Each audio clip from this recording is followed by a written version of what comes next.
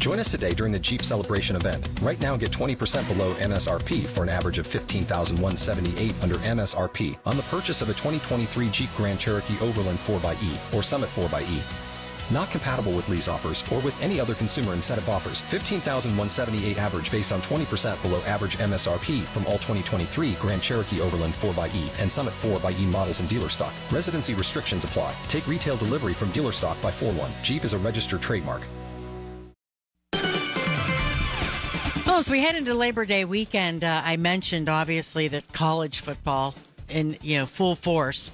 I was just I'm exhausted from the backyard brawl last night. I'll tell you that right now. I know Denny Kincaid was right there with me, our statistician, our numbers guru for high school football.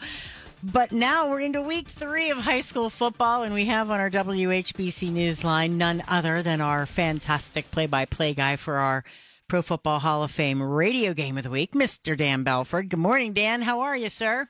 Good morning. It's Friday. I can't be any better. Now, that game last night where you and Denny were on the edge of your seat, I was more annoyed with the over-under and how many times they were going to say backyard brawl in the game. I don't even know if they mentioned the team's names in West Virginia. In Pitt, it was just a backyard brawl. That could have been a West Side Story. That could have been anything. That's all they talked about. So, but what a game. That was a fantastic kickoff to some TV action early in the year. Insane. And I have not seen Acrisure Stadium, a.k.a. Heinz Field, sold out like that for a Pitt game. It was just crazy. Denny and I were having it was 11:30 last night. I mean, what the heck, Oh, my gosh. Anyway, so we've got excitement coming up tonight, too. We're going to be, first of all, our Pro Football Hall of Fame radio game of the week is going to be at Tom Benson Hall of Fame Stadium. Come on, McKinley. Yeah, boy, if I can channel my inner Yogi Berra, and it's deja vu all over again. Yeah. I mean, last year, McKinley comes out 0-2. A really tumultuous season, too, against the same two opponents.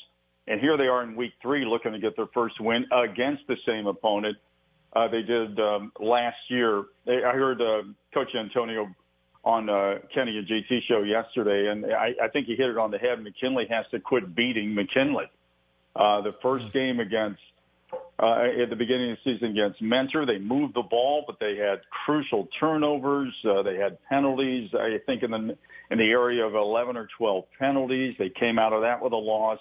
Last week, they just didn't get off the bus against Fitch and gave up, I think, 3 scores in the first 5 plays, and then the route was on. So they have a lot of collective inner workings to do, and they've got a lot of soul-searching here to get the ship upright in this game tonight. It's going to be a good one. They're capable of winning it, but so many things have to be fixed in a very short period of time to make that happen. All right, and then we also have our All Care TV game of the week. I guess we call this the battle. It's not the backyard brawl, but it is it's the battle of State Route 800. It's Sandy Valley and Canton South.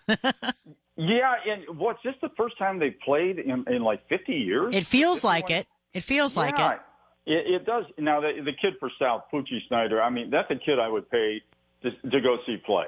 He is electric, and anybody that sees this game tonight is going to find that out. Sandy Valley had a freshman step in, do a nice job last week, Drew Graybill, in that win against Claymont. But I think the difference in this game could be the running game. I think there's more of a 2 or 3-headed monster for Canton South in this. You've got Holston, you've got Culver. They got some great skill with Williams on the wide out. But now Sandy Valley's had a nice kid step up with Chad Davis, who had a really strong effort last week. Again, it's both teams need to minimize mistakes. They've had some hiccups in the first 2 weeks. This is really a bellwether week for a lot of teams, week 3, to see where you're going to be as you get into league competition and make that drive toward the playoffs. Well, I don't know that you'll ever get over the feeding frenzy that took place in the press box at Northwest. No, that was blood pressure checks on the way out and cholesterol screenings and everything else. It was amazing what they did. They were just over the top. And Kenny and I were talking on the air. He said Northwest had set the bar coming in. Well, I think they raised the bar again. So down the stretch we come, and we'll see what all the stadiums unfold before us as the season wraps up this year. And that's where our Billy Beebe gets to go with George Bazika. The WHBCSports.com stream game is Louisville at Northwest. Yeah, a couple teams that are different ends of the spectrum. Louisville just really, really trying to find themselves. Again, a team that has to limit turnovers. They had 5 fumbles last week and a pick. They've got 8 turnovers in 2 games. They have an offense that just can't seem to find their giddy up to finish in the end zone. And that's not going to be easy against Northwest. That was a great game last week against Marlington. And as dynamic as they're showing they can be on offense, their defense is pretty stiff. They held Marlington to under 100 yards total offense. Their sophomore quarterback played a great game, came in and threw 3 scores and a pick. He had a great game. Special teams, they had some things they need to address there, but Coach DeMarco said they can be fixed, and I'm sure they will coming into this game tonight. Going to be a great stream game at a great environment. Well, we're looking forward to all of these games, and I know that you guys are going to have a good time. It's a holiday weekend, and then you have to go and watch your Buckeyes. I don't know. Are you and Denny are going to be fighting over that game too, right? Yeah, we may be watching that together. I tried to get him to go out to the watch party of jerseys, but I think there's just not enough crying Irish fans there.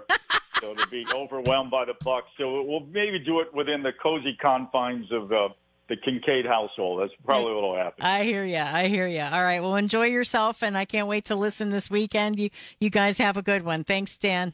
We will. Be safe this weekend. Thanks, family.